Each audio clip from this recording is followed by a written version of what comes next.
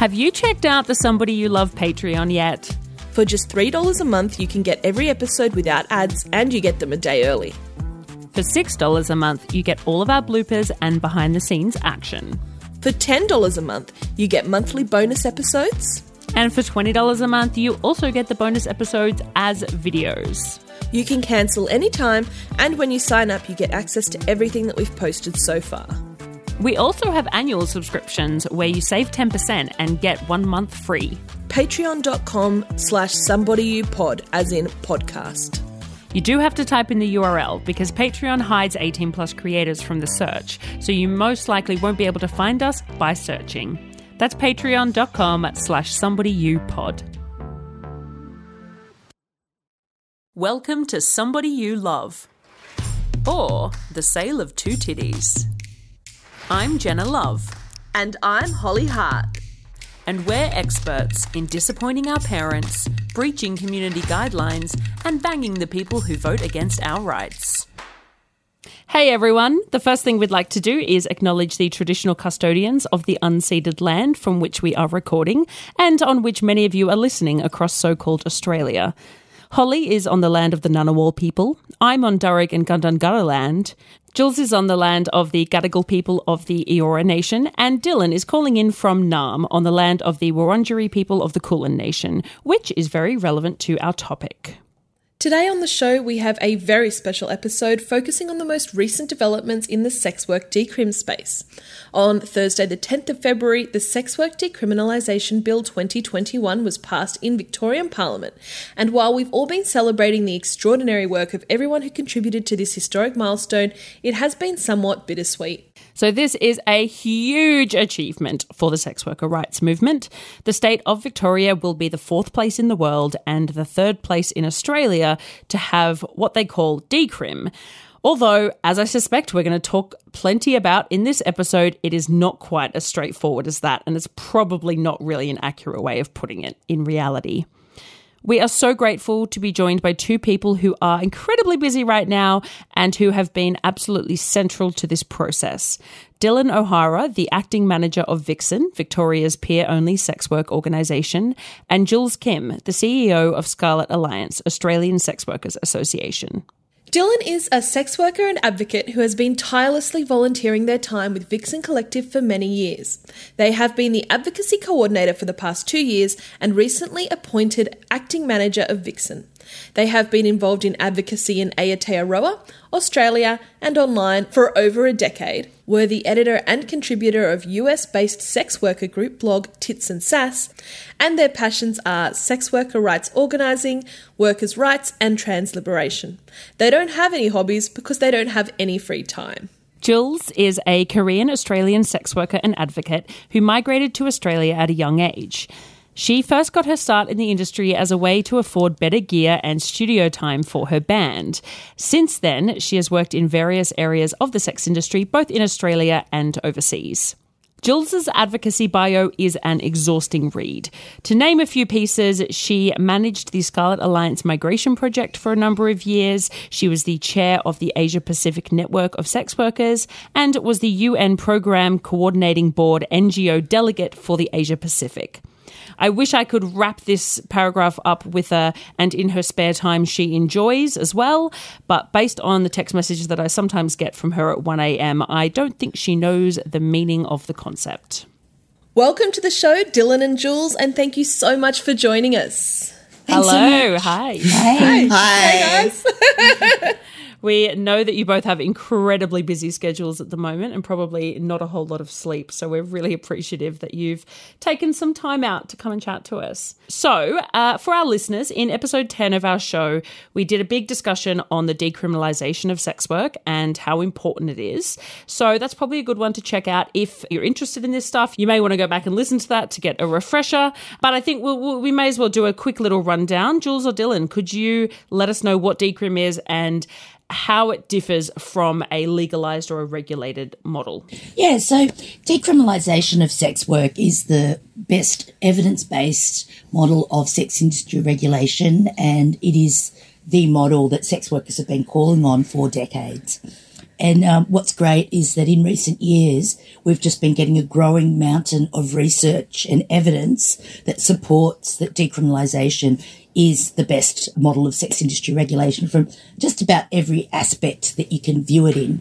So Amnesty International has recently supported from a human rights perspective, and International Labour Organisation from a work health and safety perspective. The World Health Organisation has made a technical recommendation to say it's the best practice model from a public health perspective. And the list just goes on and on and on. Global Alliance Against Trafficking Women and Children, I think there's that mistaken belief that, it's only the best model for happy hookers, and it doesn't, it's not the best model for people who are experiencing workplace violations or may have experienced violence at work. Well, the evidence has shown that it's actually the exact opposite. When sex work's criminalised or licensed, it actually creates barriers for people being able to assert their workplace rights and from being able to go to the police in the event of the crime. But by contrast, evidence has shown, in places where sex work has been decriminalised, that access to police is increased because you're not fearing being arrested because you're a sex worker. And also that, you're able to use those mechanisms of protection that every other worker is able to access. Dylan, did you want to talk about how the contrasts with licensing in Victoria? Yeah, so the current model in Victoria, or not current for too much longer, thankfully, yay. The current model in Victoria is licensing. People sometimes call it legalisation, but the most accurate term is licensing, and that's the model that's in place in Queensland as well. And what licensing does is it creates a two-tiered sex industry. So it tries to drop basically a bunch of kind of one-size-fits-all laws down on top of sex work and the sex industry to manipulate it into those parameters. But that doesn't work. So what it does is it produces, I guess, a small part of the sex industry where some sex workers and some sex work businesses are able to comply or attempt to comply with these really, really ridiculously complex, discriminatory and dangerous laws. And sex workers who can't comply with those laws, we're forced to work outside of the legal framework where we're at, heightened risk of police targeting, of arrest, face major barriers to accessing services. And I think the really important thing for people to understand about licensing is that it's not the case that if you are able to comply with the laws that everything's okay. Even for those of us who are able to work within the current framework, we're still being regulated by the police and we're still being forced to make decisions based on navigating the laws rather than based on our health and safety needs.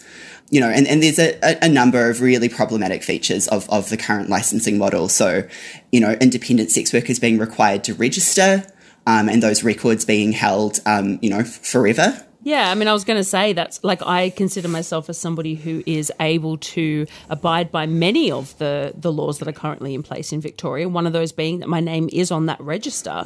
But what happens, in 5 years if I'm in a different situation and I need that name not to be on there? So it's also even people who can abide by all of them may not, the long-term effects may not be apparent. Or even if you were a sex worker for your whole life, right, we still shouldn't have to have that kind of surveillance over us, right? Absolutely. Because of the kinds of, I think, there have been so many negative effects of those registration requirements for workers. There are examples of that impacting people in child custody hearings and immigration situations and, in situations that people wouldn't expect to have any connection to this. So it's really problematic. I think also we can talk about mandatory testing and criminalisation of sex workers living with HIV or with other STIs or bloodborne viruses. That's a huge problem in Victoria, and it's not based in evidence at all. It's only something that exists really to stigmatise us. It's based in these ideas of, hookers as vectors of disease, right? That's the ideology here, and it produces that even more. So I think we could also talk about advertising regulations. That's a huge problem in Victoria under licensing. And we could also, I think talk about, of course, the criminalisation of street-based sex work, which is a huge problem as well. So, licensing is huge. Yeah, huge failure. Licensing is bad. Is my summary there? Yeah. I would agree with that. But yeah, absolutely. And I think, quite simply put, it's just like, the parts of work that we do that for everybody else would have like no police engagement whatsoever is actually regulated by the police. So even if you've, like contravened an advertising regulation by saying something or, defining your advertising in a way that you shouldn't have, like as other people might do in other industries, well, they don't get the cops actually calling them up and cops actually regulating all those different areas like that are just, should be regulated by those existing bodies that are in place. And also, just kind of all the usual things that other people are not criminalised or regulated by police. It's like a daily experience for Victorian sex workers under the and a daily fear, I think, as well. It's that constant process of having to make decisions based on those considerations. And I mean, with advertising as well, in what other industry can you not describe the services you offer when you're advertising them? Or hire staff. Hire staff. Or, exactly. It's really ridiculous. On to this week's wonderful news. What are the positives that Victorian sex workers can expect to come about as a result of the passing of this bill? Yeah, look, I think it's a huge achievement for our community and a fantastic recognition from the Victorian government of sex work as work. And, I think, for any sex workers listening to this, I think we're all really aware of how long and how hard Victorian sex workers and sex workers across Australia have fought for this and organised for this and campaigned for this. I don't even know how many, like hundreds or more of sex workers, right? So it's really an historic achievement. And I think the bill delivers a huge number of positive outcomes for our community. So I think we could talk about, there's a lot of really strong things in the bill. I think some of the things that are really exciting are the repeal of the Sex Work Act. The Sex Work Act of 1994 has been violating sex workers' rights in Victoria since it's existed. And I think as part of that, some of the things that I think are really exciting are an end to mandatory testing requirements and the criminalisation of HIV and STI for sex workers.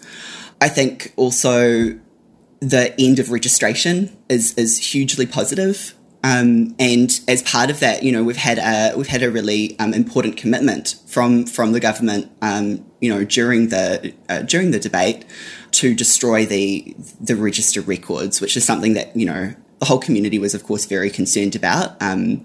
We knew that the registration requirement was going. That's a fantastic part of the bill, but there were real concerns about the records being held as a historical record, which was really unnecessary. Those records should never have existed in the first place. So I think a really important part of addressing that injustice is the destruction of those records. I've heard a lot of creative suggestions from other sex workers about how we could verify that, how we could celebrate it, how we could perhaps participate in the destruction ourselves. Yeah. So I'm sure perhaps we need to run a community survey and pick the most creative option or something and have a big party. So that's really positive. I'm really excited about the fact that we will have more options in terms of how we work. We're not going to have this dichotomy anymore of so-called illegal brothels or, illegal independent work, illegal escorts, etc., and licensed brothels. That's been a huge problem in Victoria for such a long time. I'm so excited to be able to, without fear of policing or without fear of discrimination from landlords, to be able to see clients from my own space. That's huge. And to work, and to have co-workers to do that. I think that's really important for so many of us, right? Jules, do you want to add on? Yeah, look, I mean, there are so many great things about the bill. What's a bit disappointing is, it has been something that's been a very strong part of our organising in, around sex work decriminalisation has been the call for decriminalisation for everyone. And part of that has been, it's bittersweet because we are really excited about the positive developments, but particularly the parts that are still unresolved. So it feels like it's unfinished business. And in particular around street-based sex work, I mean, that's huge. And unfortunately, the government does see it as a way of decriminalising street-based sex work because it's partially happened. But as we know, there's no such thing as partial decriminalisation. That is essentially still criminalisation, right? You know, like It's partial criminalisation. yeah, If it's partial, it's partial. I mean, it's just a criminalisation model entirely, right? Because, you know, I guess for those listening at home, if you haven't seen this part of the bill, what it does is it criminalises street-based sex work and therefore street-based sex workers and also the clients of street-based sex workers, at certain times of day, near certain places, and on particular days of the year for 24-hour periods. Those days are yet to be defined by the government. But what that means is that the police are the regulators still for that part of our community, and that's not okay. I think maybe there might be, I've seen in some other media a kind of perception of this as sort of zoning provisions or things like that, and that's not what it is. It is just criminalisation. Those are still, those will still be offences that people can be fined for. There's a potential for jail time as part of that. And it still is just bringing people directly into contact with police. And as sex workers, we know how harmful that is for any of us. So it is really disappointing, I think, particularly because Victorian sex workers have been so clear throughout this entire process and long before it that what we want is full, genuine decriminalisation. We don't want, can't believe it's not real decriminalisation, or I think I heard Georgie Wolf calling it decrim-ish at one point. That's not what we want, right? We want decrim for everybody with no sex workers left behind. And so I think it is, I do see this as a missed opportunity. it really is. And this is what, having been part of quite a few decrim campaigns across the different jurisdictions in Australia, it's always, the most marginalised within our community that get, and it's street-based sex workers, migrant sex workers that are often thrown under the bus, sex workers living with HIV, And what we're talking about, just to put everything in context, street-based sex work is such a small proportion of our community, It's a small proportion of the community, and it is, there is no evidence to suggest that decriminalisation is going to result in the kind of outcomes that they're basically, regulating at this stage on fear and not any evidence. The evidence in, where street-based sex work has been decriminalised has been it doesn't increase, doesn't mean that there's sex workers standing on every street corners. Street-based sex workers don't set up business outside schools and churches. Why would they? That's a terrible business model. Totally, right? It just makes no sense. Makes no sense whatsoever. So a lot of this is just, again, based on fear. And that's why it's so disappointing, because decriminalisation is evidence-informed. It's based on, best practice for all parties, not just for sex workers, but also for the community. And then it's retaining these parts that are actually just fear-based. And, that's what's so incredibly disappointing, given, the recognition of sex workers' work. And we want that to happen for everyone. Other areas that we're disappointed, and we're, and let's just say the fight's not over. We're still, when we say we're disappointed, we don't mean we've just gone home to feel bad about it. I think in Victoria, we're taking the weekend to just pause. But, take a few days and then we'll be back to it, because, I love that you say that while currently doing advocacy, but sure. Okay. Sorry, Jules, please continue. It's all good. It's, but it's you guys, so, it's fun. This is great. Talking to other whores is not advocacy, True. No. Yeah. It's just a day ending in a Y. So there was a few other amendments that we were sort of hoping would pass along with the bill, and they didn't. Yeah, look, I mean, another big one is the advertising. And look, this is something that is definitely work to be done, because in the current bill, how it's defined is that the advertising restrictions will stay in place during tranche 1, so the first stage. And in tranche 2, when the Sex Work Act is completely repealed, then those advertising restrictions themselves become repealed. However, there's a provision in the bill that states that they can create new regulations, right? So what it means is, even with the implementation of now Decriminalisation of Sex Work Act, as soon as that's implemented, the advertising restrictions are going to remain the same until we get to tranche 2.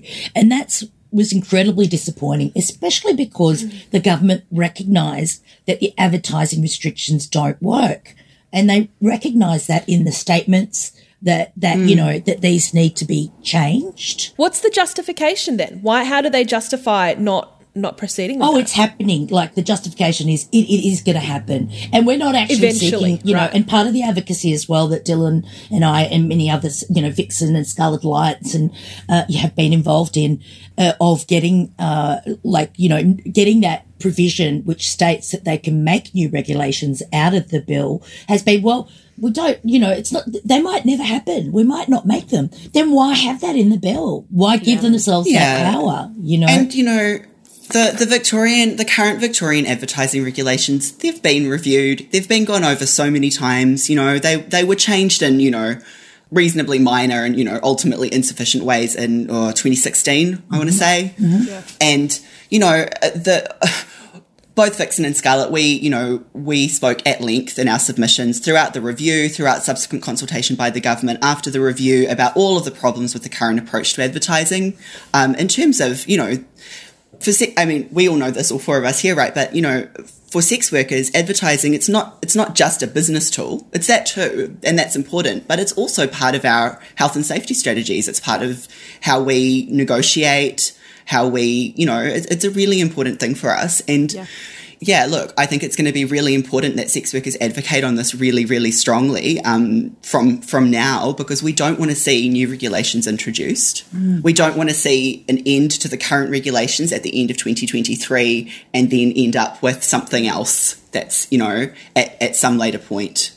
It really seems like one of those silly legal things that just doesn't really make sense, and has, you know, it's kind of a administrative thing where they've gone, we're getting rid of it, and then maybe we'll just bring it back in again, like a loophole. So ridiculous. Have you seen that? Like, actually, I mean, when you go into the detail of it, it's like they are so specific. They are so ridiculously and arbitrarily specific.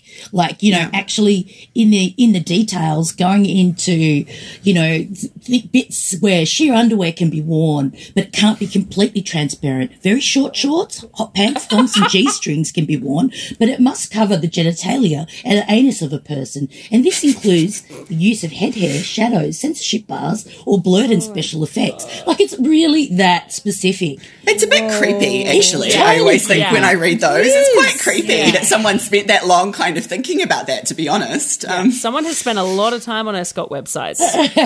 Someone's been deep in the Locanto ads history, really. It's not great. Jesus. Yeah. And, you know, and this is a long history of this in Victoria, right? Like, with online advertising, it used to be the case that, you know, if you didn't want to show your face, you were kind of like, I remember advertising for ages with like sort of this, like, sorry, this is of course an audio format. I'm trying to show that you couldn't show your body. And so if you didn't want to be face out, you could kind of show like your mouth, if your mouth wasn't too identifying, which it is for some workers, right? Who aren't face out. And then sort of to somewhere in your chest. So the law was it could only be a head and shoulders photo, wasn't it? Correct. Which, So it's kind of the opposite of a lot of what sex workers put out there. And I couldn't describe my race, you know, like that was like part of the advertising restrictions.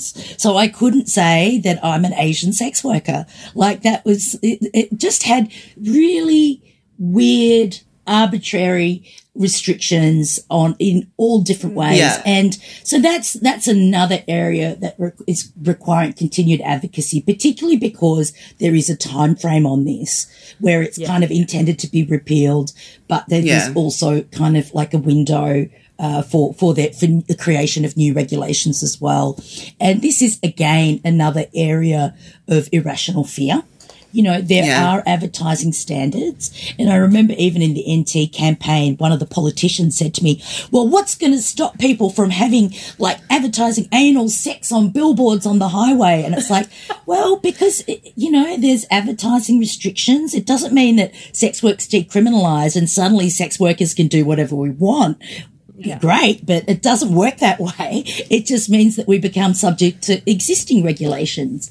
But however, people aren't satisfied with that. They want us to have specific regulations in place just for sex workers. And again, that's really going against what decriminalisation is.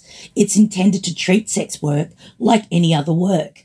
But this specific regulation means that it's, again, treating us differently. Yeah, and I think I'd also, just to add on to what you mentioned before, Jules, another area where advertising is really a big problem is for trans sex workers as well, in terms of being able to, describe our bodies and things about ourselves, which is a pretty important safety issue, as well as just an important thing about marketing potentially, because again, we are all doing this to make money. Yeah, because sex work is work. But I think it's huge in terms of consent and in terms of adult conversation before sexual experiences. I mean, that's what we should be encouraging for everyone, right? But then all of a sudden, if there's payment involved, you can't talk about it. You just have to do it and hope everyone's going to turn out okay, which we know that they won't. Because if you don't communicate, things don't go well. We know that. Yeah, and as Jill said, there's really no basis for it. There's no evidence base. I think it is a fear thing. It's a moral panic thing. And also, look, this is always the challenge when you have something like licensing in place. There are hundreds of pages of laws specifically regulating the sex industry in Victoria currently. And I think that it's a big shift for people. Decriminalisation isn't about holding on to that approach. Yeah, there's still a lot of important work to do. I think in terms of other areas of the bill that do still need strengthening. Vixen and Scarlet Alliance, we worked really closely with Andy Medic and his team to get those amendments together, which was fantastic. Really, really great process. Of course, very disappointing that the outcome in the House was what it was, but really grateful to have that support and solidarity and that representation of sex worker rights from Andy and his team. But I think so some of the areas as well would talk about anti-discrimination. So there are some really strong things in the bill around that. The repeal of the current, discriminatory exemption that allows accommodation providers, including private landlords, to discriminate against sex workers. Really, really great that that's going. But we do need sex work and sex worker as protected attributes. Profession, trade and occupation, which is being introduced as part of the bill. That's great, but we know it's not enough. It's not the level of robust anti-discrimination protection that sex workers need. And we have examples, right, of it not being enough in other jurisdictions. Yeah, well, look, there's protection trade. Well, there's profession, trade, and calling in ACT. So it's slightly different, but essentially the same. And we, in previously Victoria and currently still in Queensland and Tasmania, there was lawful sexual activity, which obviously was grossly inadequate and has continued to be grossly inadequate. Recently, Scarlet Alliance has completed a survey together with the Centre for Social Research and Health, and 97% of sex workers were still reported daily experiences of discrimination. And, we experience that in every facet of our lives. And of course, we know that there's many people that engage in sex work that don't identify as sex workers. And we also know that there's people that are past sex workers that continue to experience discrimination. And we also know that families and associates of sex workers also experience that discrimination.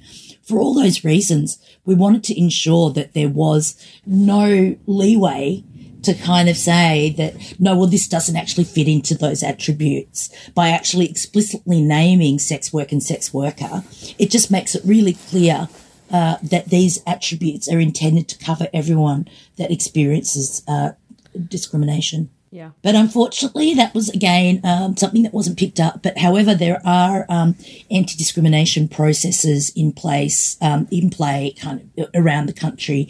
And this is something that all sex worker, Scarlet Alliance and our member orgs are continuing to advocate for in those reforms. And there's still that bill in front of New South Wales government. And strangely, as I'm not sure if I told you, but I think Jenna might have heard this before, but strangely, the one person that's actually supported these amendments is Fred Nile. You did say that. Yeah. That was a really interesting piece of information I wasn't expecting. Know, right? Like, again, like, interestingly, when those reforms happened in New South Wales earlier, he was the one that opposed specific restrictions for private home-based sex workers in New South Wales as well. I mean, don't get me wrong, his policies are out of this world crazy and really awful. Of course. Awful. But, you know, just on a basic level, having somebody as regressive as Red Nile is, to actually recognise, oh yes, well, this is a community that experiences so much discrimination that do need these, specific anti-discrimination protections, and that's not, like, let's face it, it's not experienced in other occupations. Other occupations don't have the same levels, so it's not the same as saying, oh, look, all workers are protected for this and now sex workers are too, because we know it's going to take time for us, and we need to have accessible avenues of redress in order to be able to challenge this. And I mean, if he can support that, I think that really sends a pretty clear message to people whose politics you would expect to be more aligned, To be more aligned. There's really no excuse. I think as well, there just needs to be this recognition that the stigma and discrimination we face as sex workers is across all facets of our lives, that it is actually constant. I just think that there just isn't an understanding of that from a lot of non-sex workers. Which is really a big problem. And I think also that this is about equity. Like, it's not sort of special treatment for sex workers, although personally I do think that sex workers should get special treatment at all times because we're the best and most important people in the world. But it's about equity, right? It's about things that are necessary to ensure that we're not experiencing discrimination and stigma, and to ensure the successful implementation of decriminalisation. It's really essential. Speaking about equity and discrimination, that was another big provision that, was really disappointing, was defeated in the amendments, was for sex workers who use drugs. So in the bill, it has, like, actually specifically articulates drugs as, it already says payment and rewards. However, it also specifically articulates drugs. And, of course, drugs are already captured in that concept of reward. It goes even further in some of those provisions where it states that if somebody is exchanging drugs of dependence, and to be clear, the list of drugs of dependence includes every drug you can ever imagine. So it's not just, like what... And some things that are not drugs as well. Or some like things that are not in their consumable form as drugs. Right. Yeah, okay. But if you exchange or offer to exchange these drugs of dependence in order for someone to engage in sex work or to continue to engage in sex work, then that is considered an indicator of force. So that in itself is an indicator of force. And of course, there's no argument. If somebody is being forced to do sex work, that is a crime. Nobody's arguing about that, But what they're saying is an indicator of that force is happening is the very fact that somebody's just exchanged sex work for drugs. Or just even offered to. Offered to, yeah. It means if I were to come up to one of you and offer drugs, then I am forcing you to do sex work. Yeah. Which I think is, it's obviously really, really problematic. And it extends into another provision as well, right, Jules? Also around forcing someone to provide financial support out of sex work, where again, that's seen as an indicator in the way this has been expanded now in the bill. So it's really a problem. It's a problem for sex workers who use drugs. Like, it's a problem for the partners of sex workers who use drugs as well, potentially. And there's no, again, to me, this really does just, there's no evidence to support this. It does seem something that's quite policing focused, clearly driven by fear, clearly driven by particular kind of really offensive and stigmatizing ideas about people who use drugs in general. And sex workers who use drugs specifically. Well, it's like when you were saying before about a lot of these laws are based in fear-mongering and in not in evidence. It's a historical thing that there's so much fear around drug use and around sex work. And so when people combine those two things without evidence, we're not going to get anywhere. There is so much evidence now to support the decriminalisation of sex work and the decriminalisation of drugs and the support of drug users and people who who are having issues with their drug use or anyone, who is vulnerable. But criminalising has never, there is no evidence to support that as a way of helping any community or health network or absolutely, or an individual. And I mean, in general, that's the thing, right? Like, I think as sex workers, what we've really been asking for through this process is this crazy idea that perhaps what happens could just be based on actual evidence, like rather than wild. I know, it's a wild idea, right? Totally wild. Totally wild. But like, I think, I do think that's kind of a, as we've all been discussing, a pretty consistent theme through a number of those problems in the bill that mean that this doesn't go all the way to full decriminalisation, is they are those bits of, I think vestiges of a licensing approach, of that mindset still kind of seeping through, and also just kind of moral panic and fear. So disappointing. And just so much of it is just nonsensical. Like, so if I have sex with my dealer and he pays me for that exchange, and then I go, okay, cool, here's the money for the drugs I'd like, that's fine? Yeah, but just as long as he didn't give you the drugs, Indirect. It has to be a little step in between. Yeah. It's kind of. It's, do you know how many guys I've slept with for drugs in my past? Like, I don't. I'm sure. It's not something that's unusual. Not just in a sex work context. Yeah. Civilian wise. No, I know plenty of people who wouldn't describe themselves as a sex worker, but that's certainly something that's happened at, one point, maybe many points in their life. It's not uncommon. And that's a criminal act. For sex workers, yeah. But it is explicitly something that is, in this decriminalisation of sex work bill. Yeah. Wow. Fascinating. Okay, before I bog you down, are there any other points? They're the main ones they're the main ones that we've been pushing for. I feel like you're just pushing shit uphill. Like, I feel like all of my civilian friends have been in touch and they've gone, look what's happened, Holly, there's decrim. And I'm like, you don't even realise that this isn't even the beginning or the end. Like, there's so much and it just, every time you think you take a few steps forward, there's more shit to fight against. It's just incredible. Yeah. So true, Holly. And, it's been, it's hard because, we've all been receiving those messages like, congratulations. And it just feels, there's a lot of positives, but it also feels really wrong to be celebrating in the face of, what's still left to do.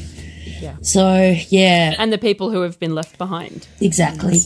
Yeah, because this isn't going to mean decrim for all of us, and I think it's been so powerful to see Victorian sex workers across all kinds of different sex work and all kinds of sex work experiences be so clear about that there's no in between option, that we actually won't accept anything less than full decriminalisation that is for all of us. It's really important that people do feel proud of what we have achieved. We don't get many wins, I think. And so it's really important that everyone, what we have got hasn't happened by accident, right? It's sex workers have done this. The government's important, MPs are important, but sex workers have made this happen. But then at the same time to look at it and to see some of the media coverage that, I remember when the bill, when the kind of preview of the bill was released or announced in August last year, I remember seeing articles describing it as like a world first in legislation, that Victoria was doing a world first. And look, this is not a world first. This is not best in the world. There's a long way to go. And I know that I've been feeling bittersweet is the word, but also just, I think it's quite heartbreaking actually to have gotten this far, for it to come so close. And to just, to have these critical problems still remain. Yeah, I think I think heartbreaking is spot on and a really valid response to it. Yeah, and also, I guess the implication too, because as we know, there's been a lot of momentum in the other states and territories too, right? So that, we had that really positive example from the Northern Territory that doesn't criminalise street-based sex work, and that did set a great precedent, and that just happened, now like 2 years ago. Unfortunately, we don't want to see this happening. And of course, because of the provisions in place for street-based sex work in New South Wales, a lot of the Victorian politicians were saying, well, New South Wales do this, and we've gone further than New South Wales. So, it just already sets up what is already a difficult battle and makes that more difficult for that debate kind of moving forward. So I think, but as we said, we're still going, and we're still going to fight, and this is something that we'll continue advocating for.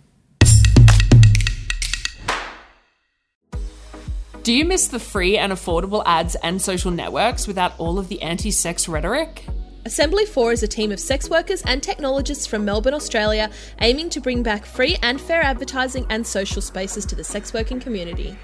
Stepping away from the clunky design of traditional platforms, their two products, Tryst.link and Switter.at, are refreshing and well-needed changes in both presentation and mission.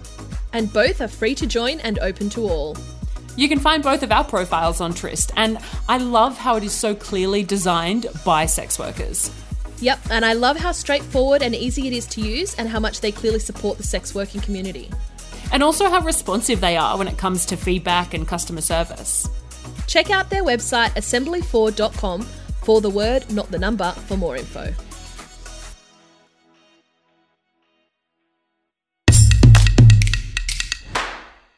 Okay, so moving on to some more positives and the logistics of things. So as a part of the process of implementing this bill, Scarlet Alliance has received funding to auspice Vixen. So this is another massive step, given that Vixen has been running completely unfunded, literally on the blood, sweat and tears of volunteers for at least 20 or nearly 20 years, I think. Close to that, since 2005. Yeah, there you go. So what does this funding mean for Vixen? What can we expect? Oh, you can expect a lot. It's very exciting. So it's really exciting that Vixen is becoming a funded organisation, and it's really, really exciting that we are, doing that in partnership with our wonderful national peak body, Scarlet Alliance, because I think as we've seen in other places, there's quite a lot of support that's needed to get to that point of autonomy and independence. And what we really want to see in Victoria is an ongoing, sustainable, powerful, genuinely representative, 100%, sex worker peer-run organisation for many, many, many, many years to come in Victoria. So at the moment, we are still in kind of very much in the initial transition phase. So there's a lot happening behind the scenes in a pretty frenzied way, I think it would be fair to say.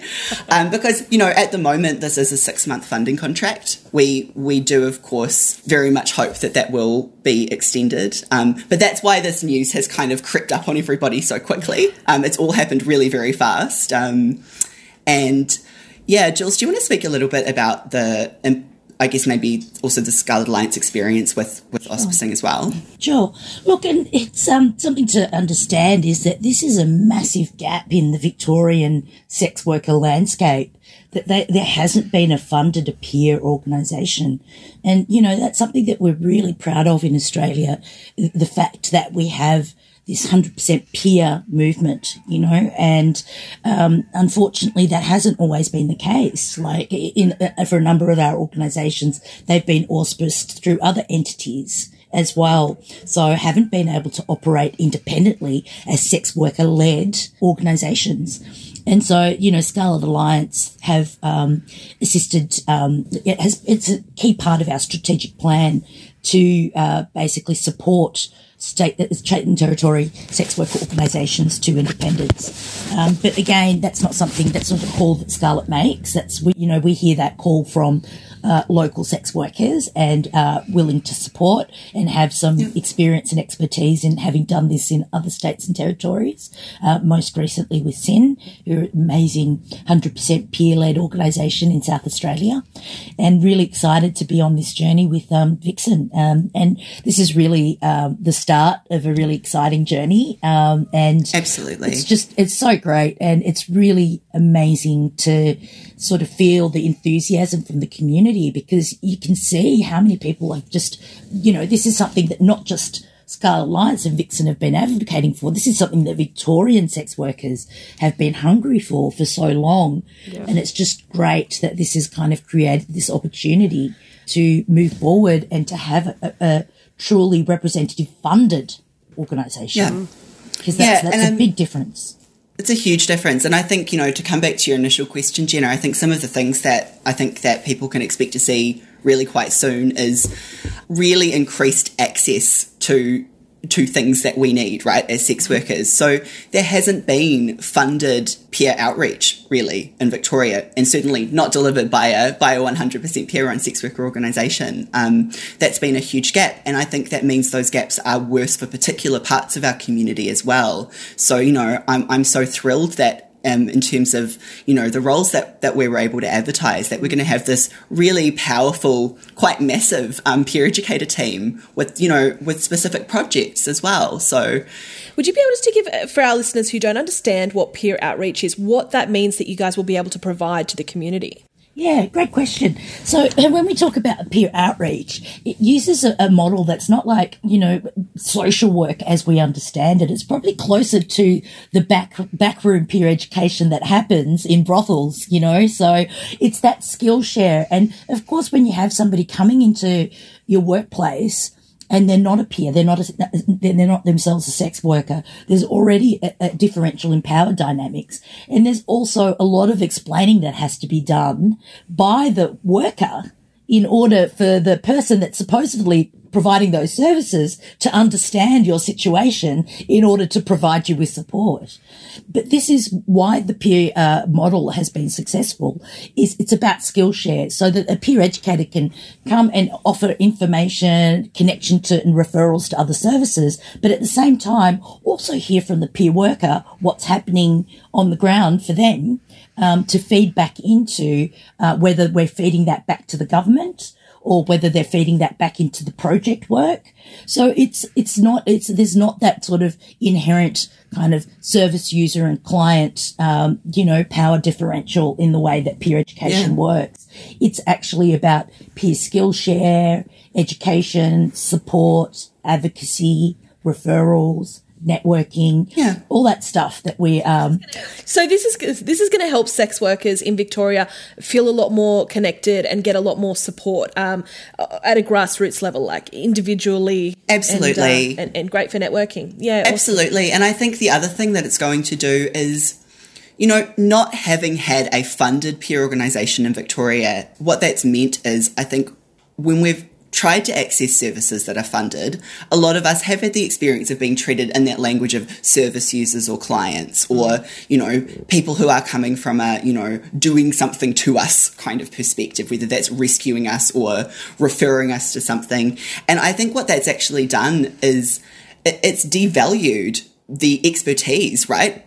Sex workers are the experts on sex work, and the most important qualification for someone to be a peer educator is their identity as a sex worker and their experience as a sex worker. So I think it's going to be a really empowering experience for our community, and not just in terms of that aspect of things, but just to have the resourcing. Vixen, we've been doing our best for a long time, but we acknowledge that there's massive gaps. There's really only so much you can do when you have no funding, and so we know that that's had huge impacts that have been really negative for our community. And so it's, I think, the recognition of government that this is something that's required is going to. Yeah, I'm really excited for what this means for, I think, advocacy as well, and for community participation. I mean, look how much Victorian sex workers have already achieved in 2 years of COVID restrictions, of not having access to so many of the things that sex workers haven't had access to during COVID, not having access to a funded peer organisation. We've achieved so much around DCRIM and so much more as a community on less than the smell of an oily rag. And with sex workers just helping each other, which is what we always do, right? Sex workers do it for ourselves, I think, incredibly powerfully. And we'll still be doing it for ourselves, but with money, which is also something that as sex workers we like. So what's not to love, right? Yeah. So where to from here? When will the bill actually come into effect, and how does the fight for full DCRIM continue? Sure. So there's 2 tranches of the bill. Disappointingly, the commencement of the bill of that first tranche or stage it was supposed to be the start of March. Yeah, because the bill didn't pass at the end of last year due to a variety of reasons, including the whole pandemic legislation mess. Disappointingly, again, we are going to have to wait a little bit longer. And obviously, one more day under the current laws is too many days. But so the first tranche comes into effect on the 10th of May, which is also the deadline the government set in the upper house on Thursday for the destruction of the register records, which we will be obviously keeping a close eye on and ensuring that happens. So May 10, and then the second tranche comes into effect on or before it's the 1st of December 2023. So some things will change immediately. Unfortunately, the full kind of dismantlement of the licensing system, including the brothel licensing system, that's going to take longer. So it is still kind of an 18-month or more wait. Is it something that they could continue to push out, or do you think those deadlines are quite locked in? Those deadlines are locked in. Okay.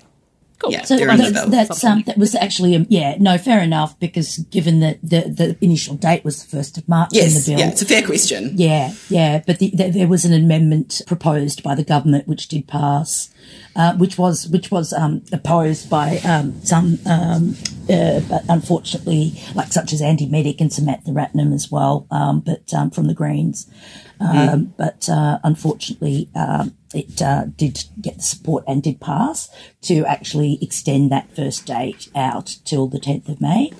And I think, and part of that too is because they have to have that consultation on those special days in which street-based sex workers are going to continue to be criminalised on, those days of religious significance, so...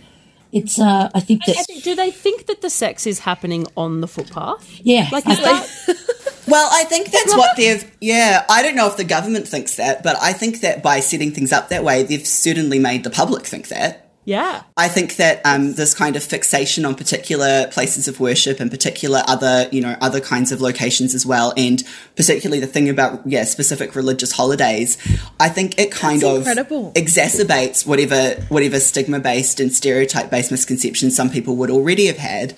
I mean, we all know that if somebody's having sex on the street, well, at all, regardless of where it's in front of, there's already the ability for that person to be, to be told to stop that by the police. It doesn't, whether they're a sex worker or someone else.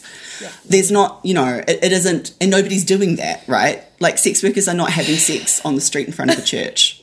No. Yeah. No, but we're all gonna start turning up with our, upside down crucifixes and tails and start fornicating on the steps of the Catholic Church. Because we'd want anything to do with that. Yeah. I think that was some bad, 70s horror movie that I might have watched, But even when we were trying to, I know that when we had our sex worker rally outside the Opera House on Horse Day as well, and it was, Horse Day, it's in the middle of winter, smack bang in the middle of winter. And I know in the permit we were being asked about, there's going to be families around because that's, there's people around families and, we don't want people to be around there but exposed to nudity and, and it was like somehow that sex workers don't have families, we don't have children, somehow we're immune to the cold, so we'll be there standing there naked in the freezing cold. Right. There's all these kind of really quite strange misconceptions that continue to drive public policy, which is really incredibly disappointing given the big strides forward that we've had in recognising sex workers' work. And I think the thing as well, just thinking of that issue, is that it does produce this idea that there's two categories of people, right? There's sex workers and then there's people who have children or people who practice a religion. Yeah. Yes. And we know that, radical idea, right? But as sex workers, we're already in people's communities. We actually do live and work in our communities. Religious, as well. And are religious and, have kids. Yeah. Yeah. And I think we know as sex workers that currently what happens, what has happened in Victoria over many years around street-based sex work policing particularly is it's actually not just, it hasn't only been the case that people have experienced policing while they are actually doing their job. It's also been the case that people have been regularly harassed by police or by members of the public as well while they're just walking around doing things like, Existing. Yeah, going to the supermarket or walking to pick their kids up from school or things like that. And so it's really a big problem, especially when we are talking about, a pretty small community usually. So it's very concerning, and is why, the fight really doesn't stop here. This is unfinished business, and this can't be like this for the next 20 years or something, right? This is something that needs to change as soon as it possibly can. And as I said before, I think we've all seen really clearly, not just here in Victoria, but in so many other examples, right, of what sex workers can achieve when we organise together. So I think everybody should be very prepared for what sex workers will be doing to change those problematic elements of the laws and make sure we do actually get full decriminalisation that doesn't discriminate against some of us. Yeah, and also, things like this radio show, it's really important in destigmatising, sex work and sex workers. And even though we have, even when we do get decriminalisation, full decriminalisation, it doesn't mean stigma and discrimination ends overnight. So it's ongoing to ensure that people fully understand who we are, Yeah, that's our big thing the whole time with this show has been humanising it. And saying, yeah, we have families and we are just people, preaching to the converted, but that's the whole thing. It's just about people understanding that we're everywhere and we're just people. I have to say, I did really like the Tale of Two Titties though, so that was a good suggestion, especially with the photo. It's such a great photo, and I just thought, yeah. That was Mr. Love's doing. Yeah, no. He came up with that one. I've got to say, it did have a ring to it.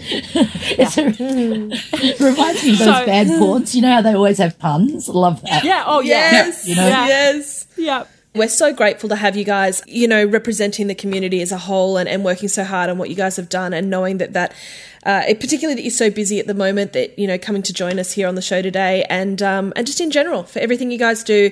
I know it doesn't stop, and I know as a community we see the finished product, as a headline, or we see little bits and pieces of media here and there, but there is so much more that goes on behind the scenes, and I struggle to turn up for this podcast every week because I'm that disorganised. I don't know how both of you, Dylan and Jules, how you maintain everything that you do, and we're super grateful. Look, thanks so much. It's wonderful to be here, and I guess I'd just say that, we're part of our community too. I think sex workers sustain each other, right? That's the only way that we're able to do this together as sex workers. Solidarity. And lovely to be here. And it's a big honour to get to do this work. I think it's a lot of trust from community. So thank you. Where can people keep up to date with what's happening? Give us the social medias and all of that. Yep. So for Vixen, it's at Vixen Collective. On Twitter, and we're on Facebook as well. We're not currently on Instagram, but watch this space. Website is just vixencollective.org. And all this will be linked down below as well. Yeah, great. Jules? Yeah, absolutely. And Scarlet Alliance, at Scarlet Alliance on Twitter and Instagram, and also on Facebook. And also our website is scarletalliance.org.au.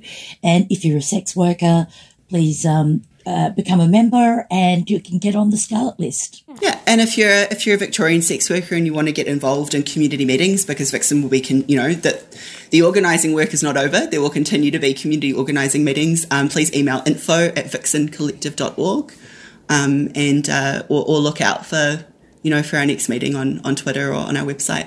Brilliant. Thank you so much. See you soon. Thanks so much. Thank you. Bye. Thanks a lot. Bye. Bye. We'd like to thank our ever-generous patrons. Our new generous somebodies are Athena Palace and Mr. Palace. Our new very generous somebody, Jasmine. Our even more generous somebodies, Timmy, Andrew, Adam Smith, Lachlan, Sub London, Miss Billy, Nora Knightley, Leslie, Scott Watson, Andrew, our secret admirer, Margaret, Wheezy, Ellen, Liam, Fritz Your Tits, Catherine, Mr. E, Scott C, Simon, Skippy, FN, and Our Footstool. And our extremely generous somebodies are Aaron, Andrew, Pete, Amanda Valentina, Sienna Saint, Brino, Adam Moore, Nick, Wombat, Josh, and Theodore Betts the First Esquire. Thanks so much for listening. We know this was probably a few less laughs in this episode than usual, but it's a really important one, and we appreciate you taking the time to, have a listen. We hope you've learned something, and that you continue to support us in our fight for decrim for all sex workers. Fuck yeah. Please look out for us on Twitter, Instagram, Facebook, and Patreon. Our name everywhere is Somebody You Pod, as in podcast. Our Patreon starts at just $3 a month, and you can get all of our episodes ad-free and a day early, plus bonus episodes, behind-the-scenes action, bloopers, and more. Thank you for taking the time to listen to the voices of sex workers. And remember, somebody you love might just be a sex worker.